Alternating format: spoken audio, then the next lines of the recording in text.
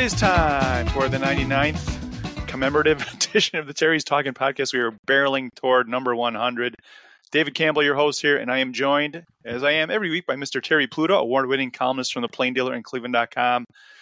Terry, I got to tell you, we put out a call last week, and you were asking people to send in their stories about Cleveland sports connections. But for our 100th episode, we're going to read some responses from listeners, and it is so crazy. We're getting emails from not only the Cleveland area, but also like Slovenia and Kenya and the United Kingdom.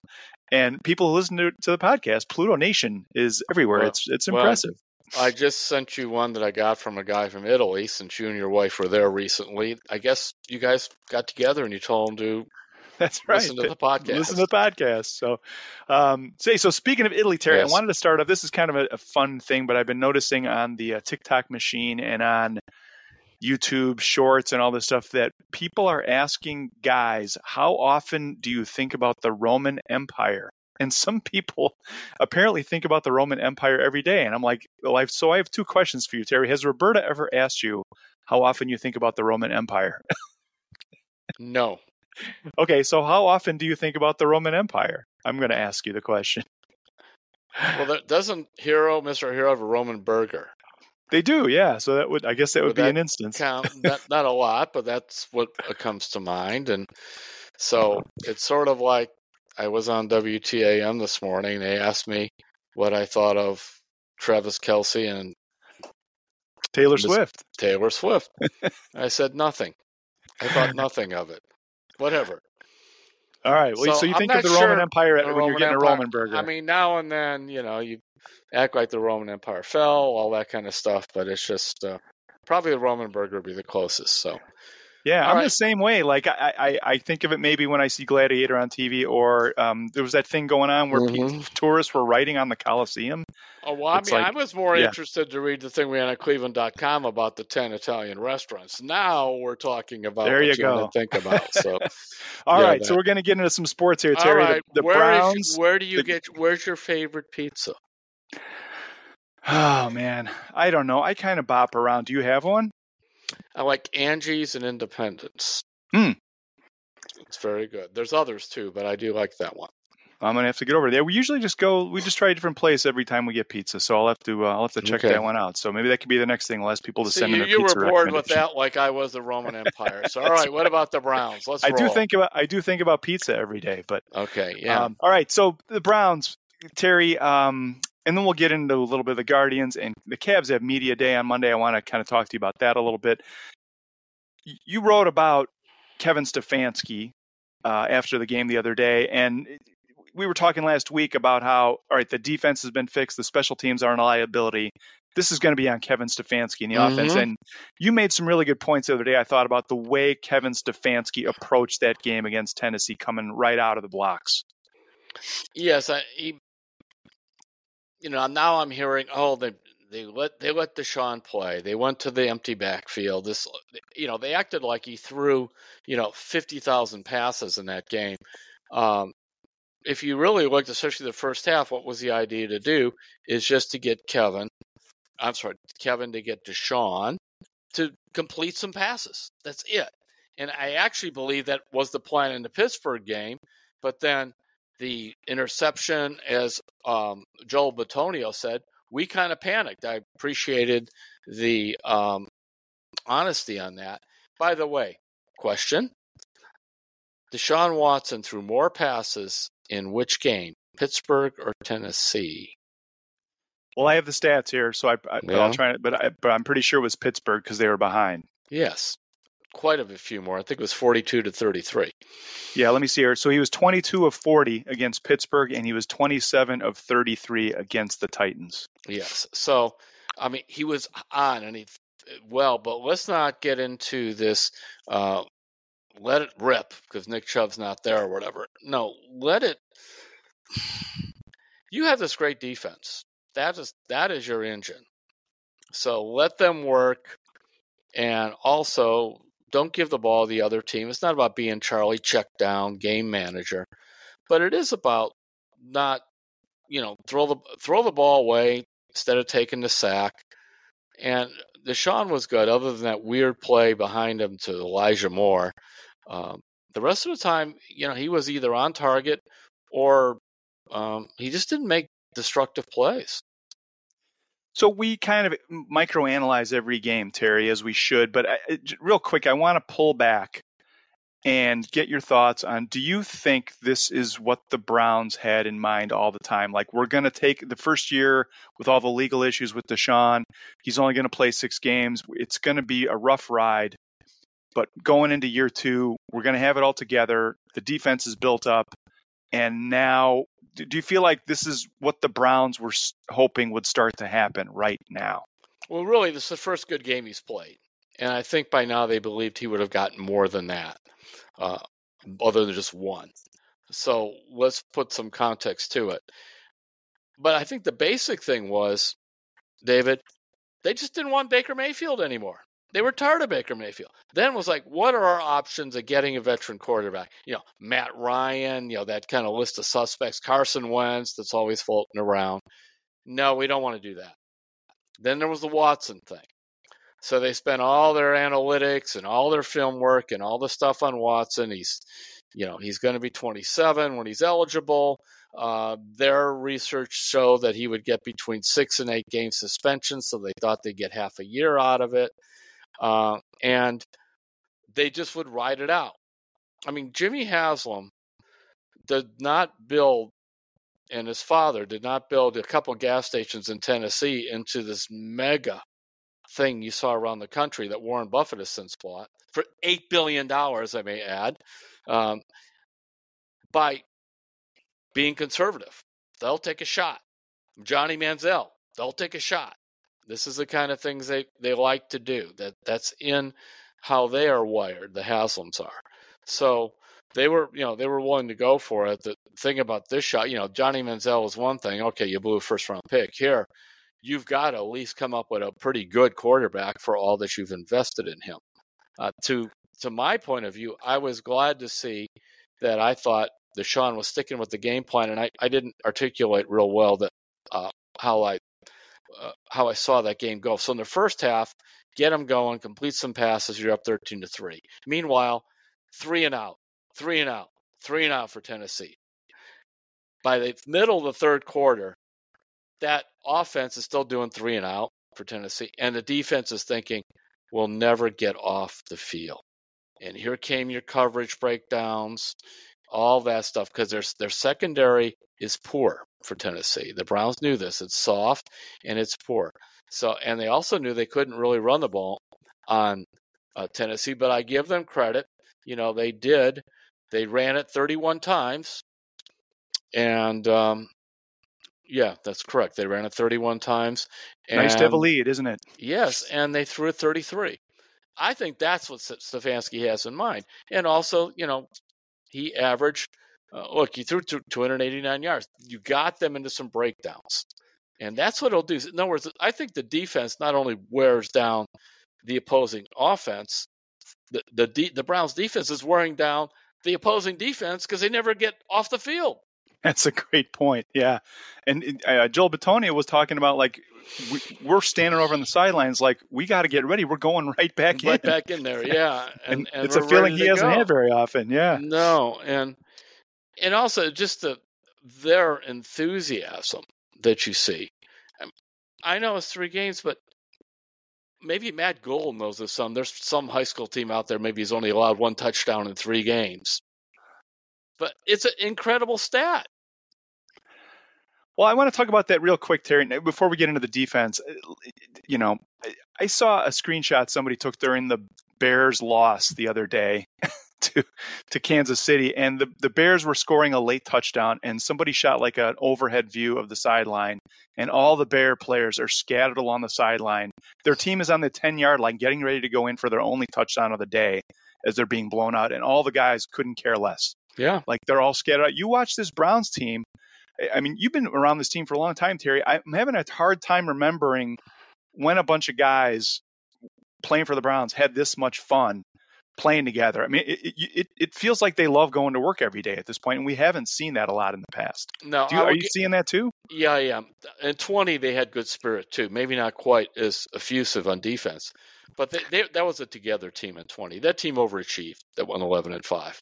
I mean, you look in the rearview mirror now. They went 11-5 with Baker Mayfield, and Joe Woods is a defensive coordinator. And I'm not there. I'm just saying you see the difference. Yes, there's a lot more talent on the defensive line, but JOK looks better. Walker looks better. All these other guys that have been around, they just seem to be stepping their games up. Part of his talent, but a big part of his scheme and coaching. For sure. The 20 team, it felt like they had fun because they were winning a little bit to me. And this team feels like we're going to have fun and we're going to try to win too. But we're just going to go out and play hard and have fun and support each other. And that feels Schwartz. genuine. I don't know. Yeah, well, that came with Schwartz. Say, this is how we're going to play. I mean, look, Kevin Stefanski tried the jump or whatever that was with Watson. That's not him. But then again, Jim Tressel, my all-time favorite coaches, that wasn't him either. Close to the vest. So you don't. Yeah, that have was really to be funny. real Deshaun comes over the other day and he's trying to do a chest bump, and Kevin was like, "No, I'm good on the ground." Yeah, it's like I don't know how to do this, but he was happy, and that was a big thing. Whereas on defense, Schwartz came in with this is how we do it, and the other guys look at Schwartz and know he's done it before in a couple of places, and they all talk to each other in the NFL like in any other business. And the word was out, you will like playing for this guy even when he rips you up a little bit, because it does pay off, and he does have your best interest at heart. And frankly, I heard one early press conference. I mean, Schwartz said something about, a lot of the guys that I had, especially linemen, they got paid.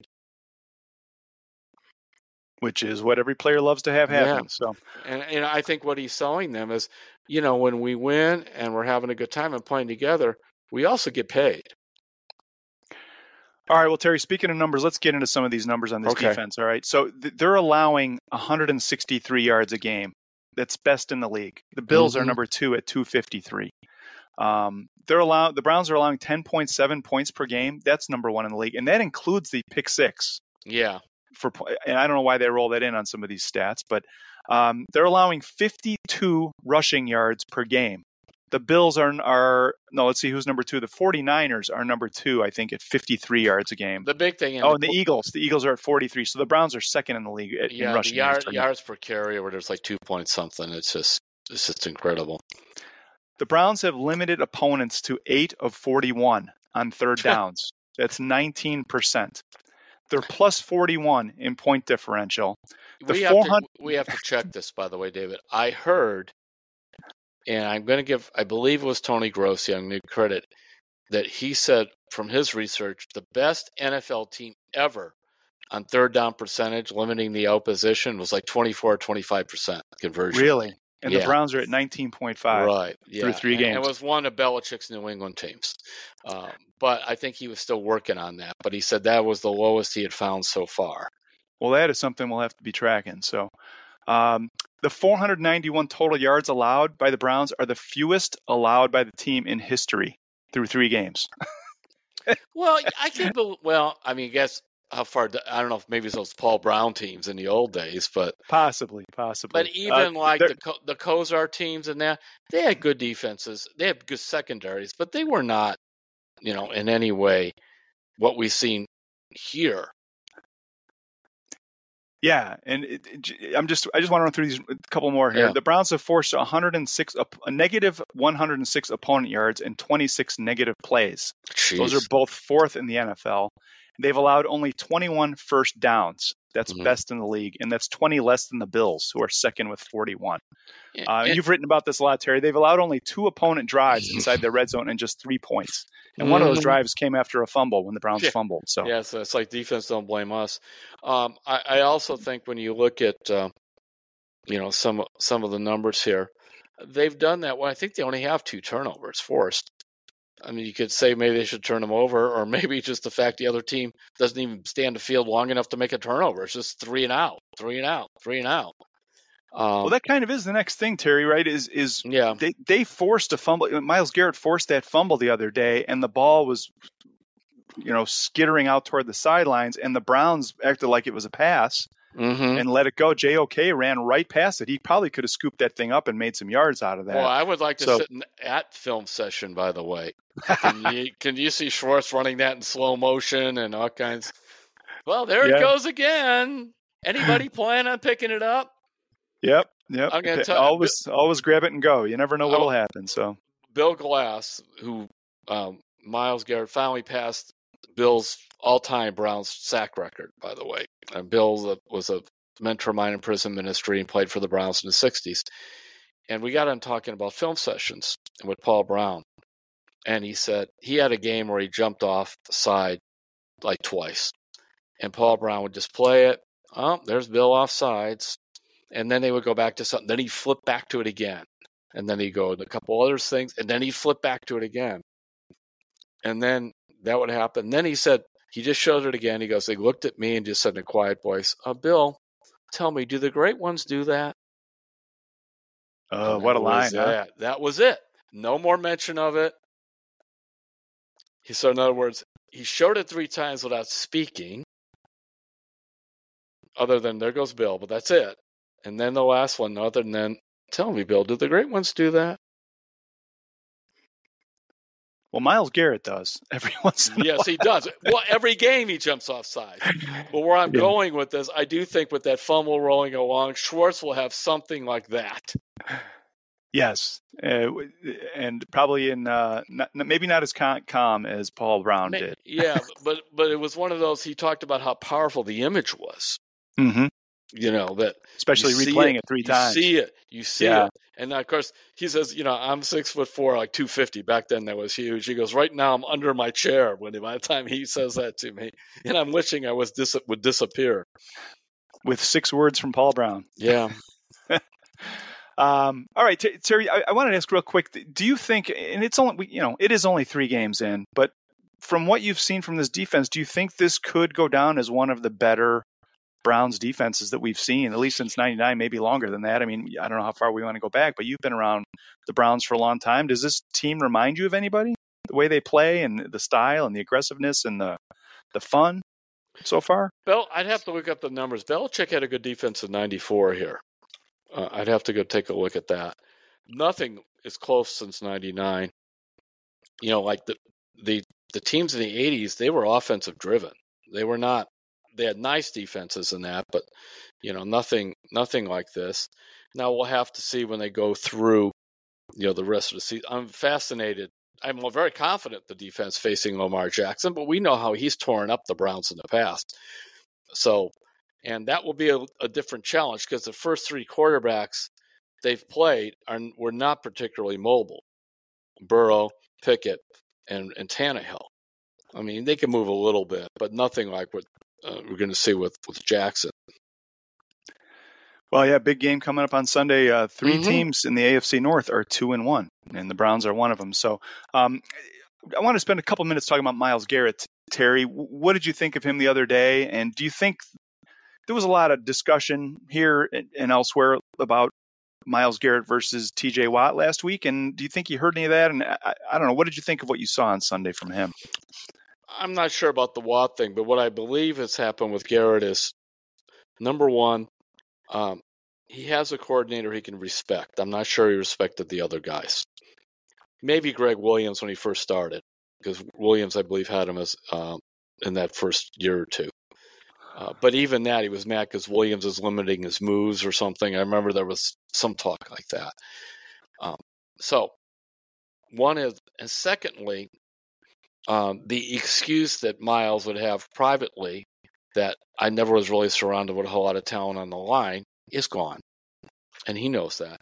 I believe we have to check this too, that Myles Garrett has never played on a team where anybody but him had at least 10 sacks. Last year, I believe, I think Taven Bryan or whatever had like 3 sacks. And, there was nobody else. So it's kind of like you can't complain. You're out there by yourself. Not when you got Ogbo, who I really like, by the way. Ogbo is kind of a sneak attack guy. We see Desarius Smith and Tomlinson, but Ogbo's look very good too. And even Jordan Elliott's making some plays. It's all there. And then also, David, remember the line of Schwartz, take the seatbelts off? It's really off of Miles. I mean, he's wandering around all over the place. Tight ends he's doing basketball moves and this. And I really believe Schwartz let him loose to have some fun. Oh man, talk about fun. I think there was like 14 minutes left the other day. And they lined Myles Garrett up to Tannehill's blind side where he usually is, and the Titans put a tight end and an extra blocker over there to block him. So Garrett's like, all right, I'm going to move to the other side. So he goes to the other side of the line. The tight end and the extra blocker follow him over there. Yeah. And then Garrett's like, all right, you guys are going to follow me here. I'm going back where I was. So he goes back to the right side of the Browns defensive line, and the guys follow him back over again. And by this point, the play clock is down to nothing. The Titans have to call a timeout. Yeah, Tannehill, And like that. yeah, and they showed Jim Schwartz on the sideline, and he's just busting up laughing. Yeah. At the lengths these the Titans are going to block Myles Garrett, and rightfully so. But yeah, that was really something. And you're talking about the impact he's having. But if you want to put two guys on Myles Garrett, somebody's not going to be blocked.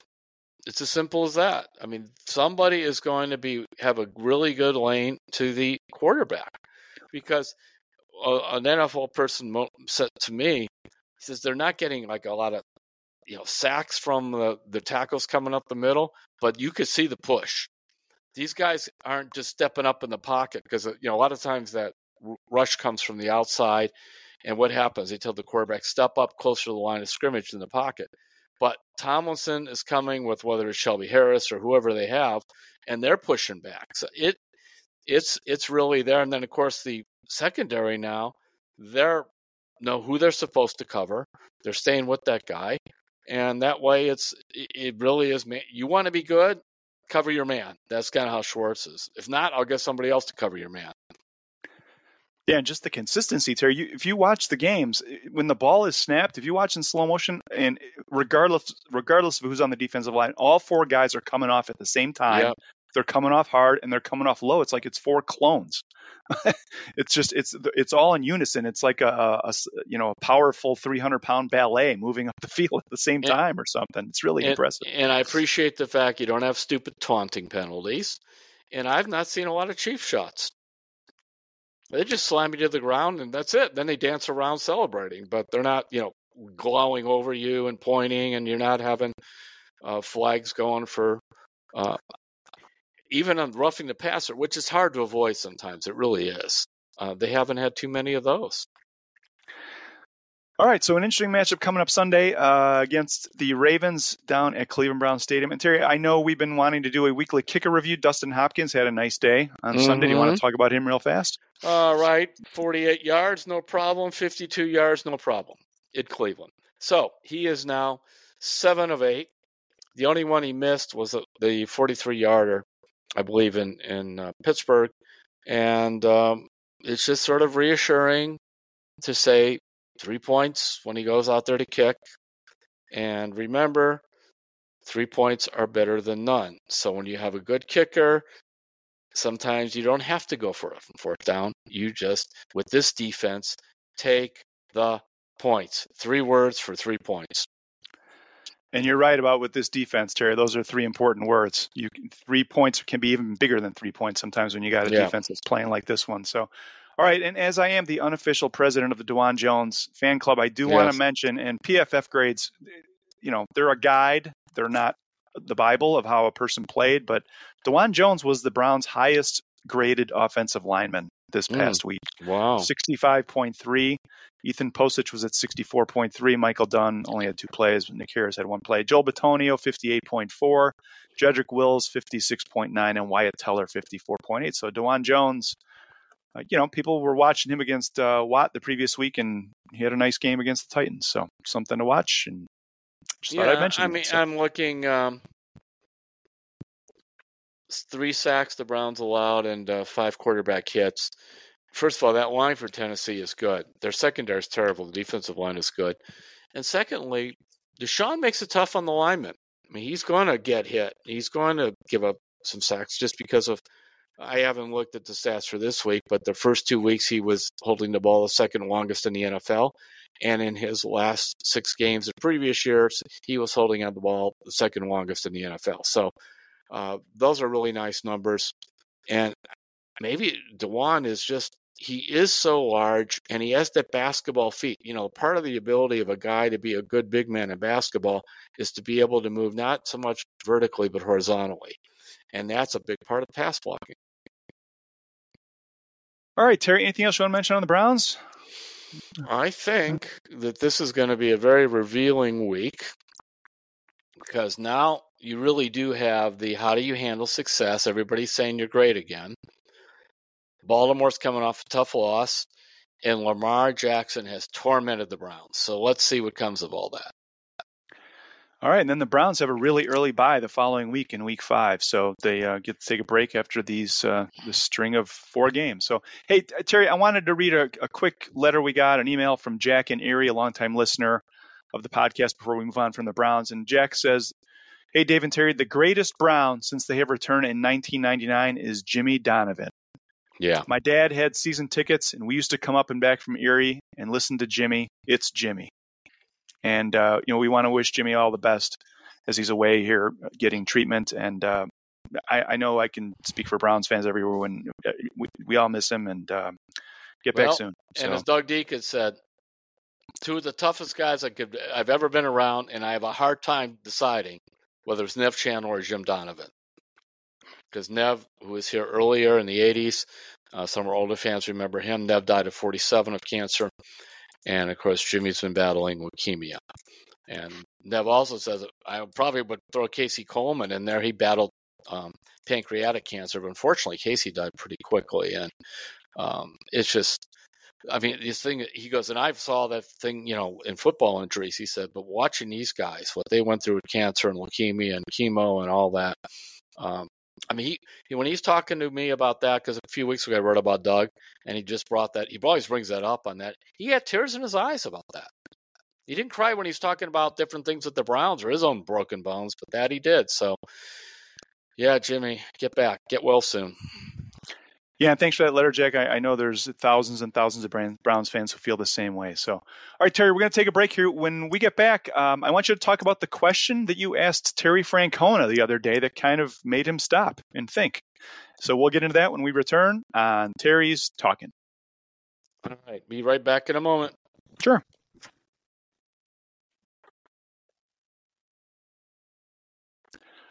We're back on Terry's Talking. Terry Pluto and David Campbell. We are going to get into the Guardians here, Terry. They're 74 and 83. You stopped in the other day to interview Terry Francona, and he's heading into the last week of his managerial career and 11 pretty impressive seasons in Cleveland. And I thought it was interesting. You actually asked him a question of all the interviews that he's done. Something you asked him kind of made him stop and pause. Talk about that story for a minute. I think it was a pregame thing, and he probably was the usual how's Bieber's arm or this or that. And he's been periodically asked about retiring. But I just came out with, what do you enjoy about managing? Pause. Goes, well, I wasn't expecting that one. And I said, well, you've been doing it for 23 years.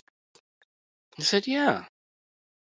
And then he stopped. That's the thing. It's like, if you give him something good, you have to wait, too. Let him run with it. And the story's posted on Cleveland.com, and I believe it'll be in tomorrow's paper. First of all, he said that he didn't go into baseball to be a manager. He goes, I've been around baseball since I could crawl. His father, Tito, played for the Tribe and played 15 years in the big leagues, in fact. Terry was a star. He played 10 years himself. And he said, I really enjoyed being a bench coach. I love managing in the minors. He said, I just like being part of the game. And I think, he kind of gravitated towards managing. And I said something like, we've been doing it for 23 years. He goes, yeah, talk to the people in Philadelphia. They'll never believe that. Because in his first 4 years, he had terrible records there. And when you talk about how things work out in life, he had made friends with Mark Shapiro and Antonetti kind of just along the way somewhere. And when Francona was fired in Philadelphia, he then Cleveland brought him in just for a year as one of those kind of advisory things, come hang around, figure out what you want to do with your life next. And so he got to know them, and then he went after that. I forgot whether he went to Texas or Oakland, but he was a coach in both of those places, and then eventually ended up managing the Red Sox. But that experience he had after he was fired by the Phillies set it up. So in 2012, after that, when Francona had been out for a year from Boston, and he saw that the Tribe was looking for a manager. At that point, they had fired Maniaca.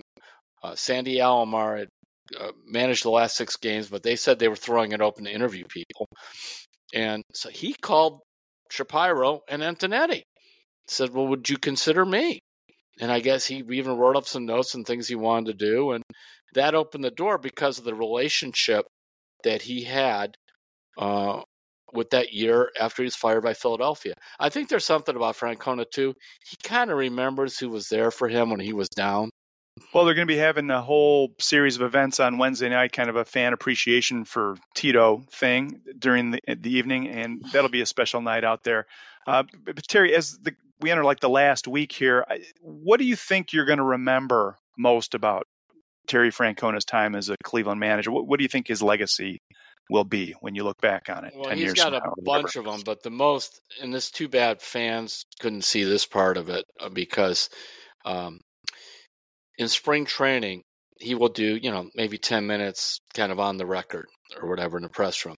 And in Goodyear, there were not too many writers around, there maybe 3 or 4 of us. And then you go, okay, Charles the tape recorder. And he would just talk about, it could have been when he played high school basketball or just kind of things that are going on, old stories. Um, I remember he used to be very interested. I was telling him one time about Dennis Gates with Cleveland State's basketball. He loves college basketball. Just that stuff, the human side of him. And then, his stuff that later on he'd tell you for the record, well, I only own 2 pairs of jeans and all my shirts I have are freebies, and just the human side of him. And, he's a stress eater. He'd eat 10 donuts when he was feeling it. I mean, that's part of the reason for his health problems have been as such. But you even get glimpses of it sometimes in the on-the-record stuff, the humanization of him. And when you guys here for 11 years, you can't fake that. I mean, I think that's why I asked him, I said, 11 years, man, you want places an eternity. He goes, you got that right. And he said that this is pretty revealing.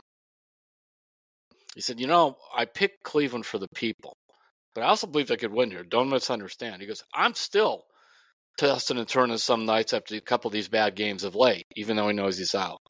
He said, but here's the thing. When you're in meetings here, and when I walk out the door, I don't feel like they were just rolling their eyes at me and what I said. He goes, that's not the case everywhere. And so clearly it was what was going on in Boston. I mean, think about it. They're rolling their eyes at a guy that won 2 World Series where they never won any. Yeah, including coming back from a 3-0 deficit, which had probably never been done before. But I really liked what you were saying about the humanization that he brought to the game. And baseball is we have instant replay now, so you don't see Billy Martin going, type tirades where guys are kicking dirt on the umpire. And one thing about Terry Francona, he's one of, I think, the last maybe baseball characters that we might see for a while, because he's a baseball lifer. He loved the game, and like you said, he didn't intend on being a manager. It just kind of happened. But baseball just exudes from him, and the fun of the game and the interesting things he does away from the park. Like, I think there's not a lot of characters as many as there used to be in the game, because it's kind of been sterilized a little bit. And I think especially the writers and the reporters are going to miss some of that from him. Well, they don't want you to look at them as human. And by the way, Kevin Stefanski is a good guy. And I finally got a chance to talk to him a little one-on-one when there's a small group of us in West Virginia. He invited us over to a sports bar. And it was the first time was a casual. Think about that. The guy's been coaching for 4 years. casual setting where we can just kind of talk about different stuff, the good guy. But you put them in front of the microphone, and most of these guys are like that. They go into this with the idea, I don't want to say anything to upset anybody. I don't want to say anything that frankly could even be quoted. I just want to get out of there alive. For example, he'll say things like, yes, my Kareem Hunt. Well, I know, Kareem is, really glad to be back and he's happy to be here. Of course, a lot of the guys are happy to be here. You ever notice that even when he makes a statement on something, he goes, this player needs to work harder, but, well, we all got to work harder. It's like, no, just say it. You don't get that, like that defensive stuff. It's not just him. I swear they're programming him, these guys, this way. And my guess is whomever is the manager next will probably be that. Now, I will say an exception to that in town is JB Bickerstaff. He's sort of more like the Francona mode. He's very interesting to listen to. His love of the game comes out. I mean, these guys have to love the game, but they A lot of hide times they it. don't share it, though. They Yeah, they just don't hide share it. it. They hide it. They have personality, but they hide it. They're just afraid. And I know they all go through all these seminars and things like that. So you're correct. I mean, and at this point in his career, nobody was going to really tell Terry Francona how to run a press conference.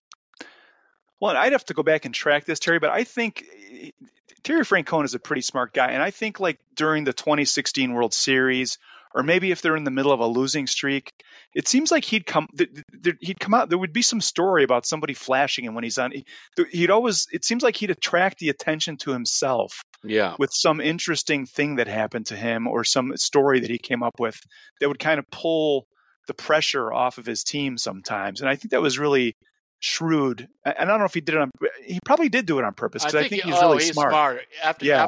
After the time in Philadelphia and Boston, apparently the 12 years in two major markets, this was a polished man. This guy was a finished product coming in here. This is not training wheels manager. I mean, this guy came in two major markets, won 2 World Series, been fired twice. Came here which he considered home. He grew up in Western Pennsylvania, and so he was ready to go. The other thing that Francona, even off the record or whatever, you never heard him say, well, how are we supposed to win here? We don't have any money. By the way, you can get that from some others. Now, he would say, we all understand the budget thing. You knew it going in. That's what he would always say. And with people like this, you just try to work around it. And then he would say how the baseball decisions were made for baseball reasons, which the implication is elsewhere was not the case. So, yeah, and I think his players appreciated him because he never threw them under the bus and always stood up for them. And no, he would say, well, you got to make better plays than that. We have to do a better job on that. As he said, you can be honest without killing them. That was the exact quote he gave me. That's a good T-shirt. Someone should make that. Mm-hmm. The Terry Francona T-shirt. So, all right. So that'll be winding down this week, and we're expecting that early next week we will get the official news that his time in Cleveland has come to an end, and he'll be probably spending a lot of time at University of Arizona basketball and baseball games, knowing him when he's able to get past some of the health stuff. So, Terry, you've been tracking some. Let's start looking forward. You've been tracking some of the prospects, the Guardians prospects in the minor league seasons winding down if they haven't already. And I know there's a few people you've really been paying special attention to. Why don't you get into that for a minute? Well, I know Nolan Jones had a really good year for Colorado. The last I saw, he was hitting like about 280 with 17 homers. I haven't looked for several days. But so people go, who do they get for him? And the player they got is a guy they had been targeting for a while, Juan Brito. And Baseball America named him, Juan Brito, the top prospect in the Guardians farm system. Brito just turned 22 3 days ago. He started the year at Class A. He ended up at Triple A.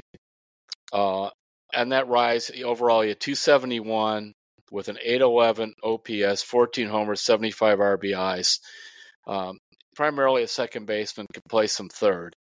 And I go, wow, another middle infielder or whatever. If this guy get hit, I don't care. Find a place to put him out there. And then I ran into a scout from an American League team. This is when I was in Lake County working on a story on Chase DeLauder, another player we'll talk about. And so I was talking to him about different Guardians prospects and that. And I said, what do you think? Because Brito had just gone up to Double-A. I said, what do you think of Brito? He says, now, listen how I'm explaining this. He is like a young Jose Ramirez. Not the Jose Ramirez hitting 25 or 30 homers. But if you remember how Jose was a really polished baseball player in his early 20s, good base runner, kind of a dumpy looking body, but he could play ball. He's just a ball player and just a selective hitter. And he says, this guy, I think, will be in the big league soon, and he'll be productive. I mean, you can't. He says, that's why I say they're not the Jose you see now that they want to build a statue to. But the kid, for example, that hit, close to 300 in 2016 with, I think it was 12 or 14 homers. And then later on was the guy that, continued to develop. By the way, just to make a point on when you really want to get a bat in the lineup, people may have forgotten, but in his past, Jose Ramirez did play 50 games in the outfield, primarily in 2016. And I so, forgot about that. Yeah. yes, he did. And like, for example, I'm looking here in 2016, he came in, and that's when he hit 312 with 11 homers. They extended him. And then the next year, by the way, he had never hit more than, I'm looking here, I think like 9 homers in the minors. And then the next year he hit 29 homers. I mean, nobody saw that coming. But what they did see was a guy in the minors who had a career 304 batting average. And then when he came up, and got a chance to play full time in 2016, he batted 312. So that's the player. And I'll take that player anytime. Now, you can say they shouldn't have traded Nolan Jones or whatever, but at least the guy they got for him, and it's not just me saying it or a random American League scout. Baseball America also put their seal of approval on him, too. I'm sure they put their seal of approval on guys that have flamed out.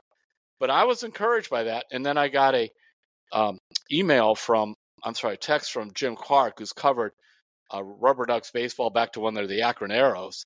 And he said he saw a little bit of the young Jose also in Brito. So there you go.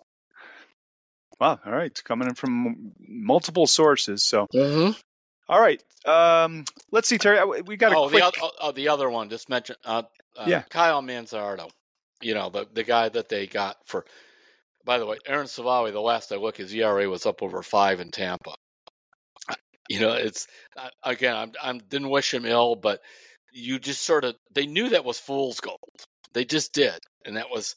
Now we'll see how Manzardo ends up. Since he had a bad shoulder early in the year, he came back. He was out for like about 6 weeks before he finally finished the year. And I just checked his stats at AAA Columbus. Batting average looks ho-hum, 256, but the OPS, anything over 800 is good. Over 900 is very good. It's 938, 92 plate appearances. He had 6 homers, 8 doubles, drove in 16 runs. Baseball America also said that he's really starting to come around. By the way, that's only his second pro season. Like Brito, he's only 22, and I know there's prospects, this and that, but sometimes prospects turn into good players. Yeah, and that could be one of those trades where Guardians fans were upset when it went down, but it could pay off for a number of years. So that'll be interesting to watch. So one guy told me, he said Manzardo may not be a guy that hits 30 homers, but he could be a guy that hits like 20-some homers and 35 doubles. In other words, that kind of player. I'll take that too. I'm real interested about anybody that get hit, because when I look at that, you got. All right, who's the hitters? Go ahead, David. The hitters on the Guardians are tick-tock. I'm just going around. Josh Naylor. Yeah. Jose Ramirez. Yeah. And Andres Jimenez when he's hot. He's hot. Yeah, I mean, exactly. I mean, the rest of these guys, I like Quan as a leadoff guy, but can't come up with anybody else. I probably would put Quan on that list. I think he might end up with a higher batting average than Jose by the end of the season. So yeah, and also I'll say Quan. He got through the second year stuff, which is a challenge. He plays every day. The guy he's small. He's about my size, and believe me, I don't know what he's listed at, but that means he's like 5'9". And he plays every day. He plays hard all the time. You could put him in center field next year if you want to do that. He'll be a well above average center fielder. He's Gold Glove in left field. He steals bases, plays hard. But all right, we got Quan. You got on your list. We got Quan on your list. We got Jose on your list. You got Naylor on your list, and that list has plenty of room for all comers. They will find a home, I'm sure, and especially in left field. So, Mm-hmm. hey, Terry, I've been holding this letter for a couple of weeks, and I told Doug Meredith, long-time listener from Akron, I would try to get to it today. We can just get into it real quick. He says, what do you think? He says, Dave and Terry, what do you think about the emphasis on limiting pitches and innings on pitchers, especially young pitchers? Bob Feller must be rolling over in his grave, he says. Thanks for that, Doug. We saw a lot of this, Terry, this year with the young guys that the Guardians brought up. They really wanted to monitor their innings and make sure they weren't getting overused. It's a different game than when Bob Feller played, but do you think it's the right approach, too cautious? I mean, not just the Guardians, but everybody in baseball does this, obviously. When I was watching Lake County, their guys were going 4 innings, and that was it. I mean, unless they only threw like 40 pitches in 4 innings, but that was it. These guys, they don't know what to do, Dave. They don't know how to avoid arm injuries. My theory, now you're hearing, well, the pitch clock is causing it. No, these guys have been having Tommy John and everything else for years and years. All right, the appearance of radar guns everywhere at almost every level of baseball, and the accent on throwing every pitch about as hard as you can, not just fastballs, but breaking balls, spin rates. Remember you hear that? Well, you try to get a hard slider, that spin rate, that is rough on your arm. And I think you have these young men, even go back to high school or whatever, they're coming off the mound going, what did I throw? What did I get? Did you get them out? But no, it's on that thing. The average fastball now is approaching 94 miles an hour. I remember when I covered when the radar guns were first coming out in the early 80s, it was like 90. And then a few years ago, I want to say about 8 or 10 years ago, it just hit 92. So it's 94. But think about what the stress on the arms. That is your problem. So you could count all your pitches and all that. And here's I remember I was talking to somebody, and I said, you guys are just obsessed with strikeout rates. He goes, well, nothing can go wrong with strikeouts. Correct, unless the catcher misses the ball. But what about what it does to the pitcher's arms when you want a guy that averages 12 or 13 strikeouts per 9 innings? So, all right, that's my rant about it, and I'm sticking with it. I will suggest it's a book. Jeff Passan wrote a book called The Arm, son of Rich Passan, former Point Viewer writer. He kind of goes over the top on some of this, but no pun intended, right? Yes, over the top delivery. The top. That's not a great delivery either. So for your arm, but it does explain. He kind of laid out some of this. It's got me thinking about it, and then I began reading about the obsession with spin rate, and I'm going, oh, yes, that makes a lot of sense. Think the twisting of your arm and elbow. Remember, some of us when we were younger, oh, you can't throw a curveball till you're like 13 or something because you don't want to hurt your arm. So there you go. Yeah, well, and all this stuff is happening with 13, 14-year-olds with spin rate and radar guns and all. Like it seems like it's easy to buy a radar gun now. You just order it online. Yeah. Yeah. So, all right, Terry, let's move on to the Cavaliers. I want to keep us moving here.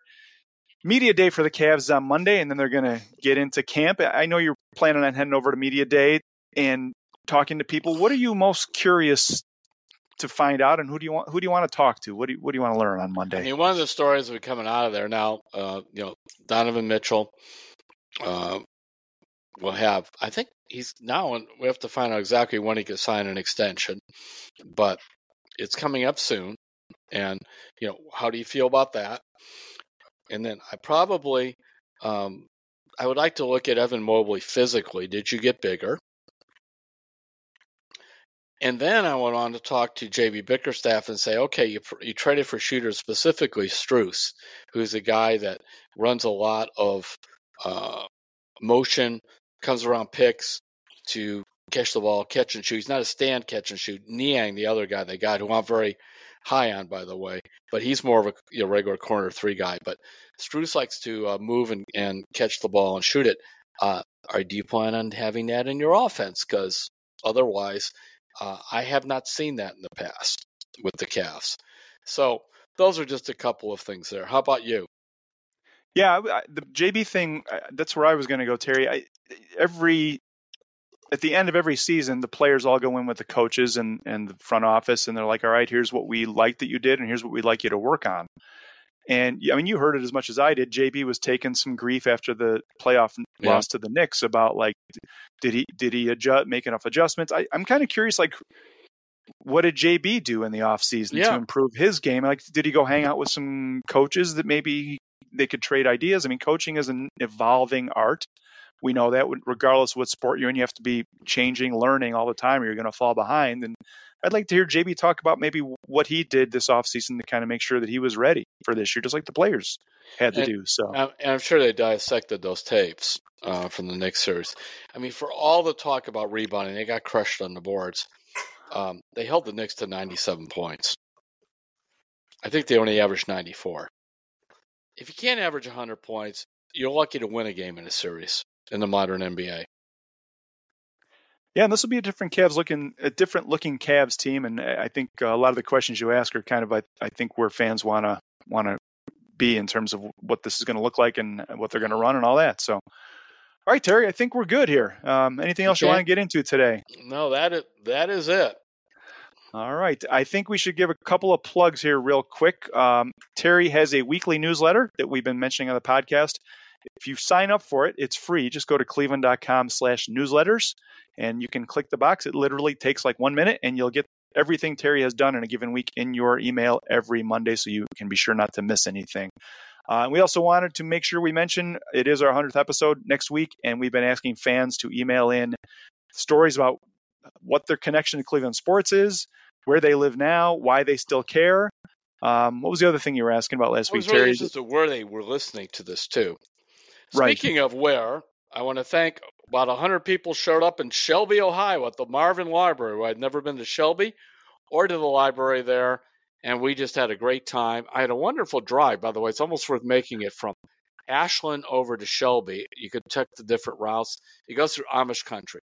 I saw at least of the 6 carriages with the horses and farmland, and it was really terrific. So I want to thank everybody in Shelby and say, if you want to ride through the country, get off of 71 at Ashland and head towards Shelby. Beautiful part of the state and a great turnout. That's impressive. All right, Terry, we are done. Catch us next week. We'll have the special 100th edition of Terry's Talking.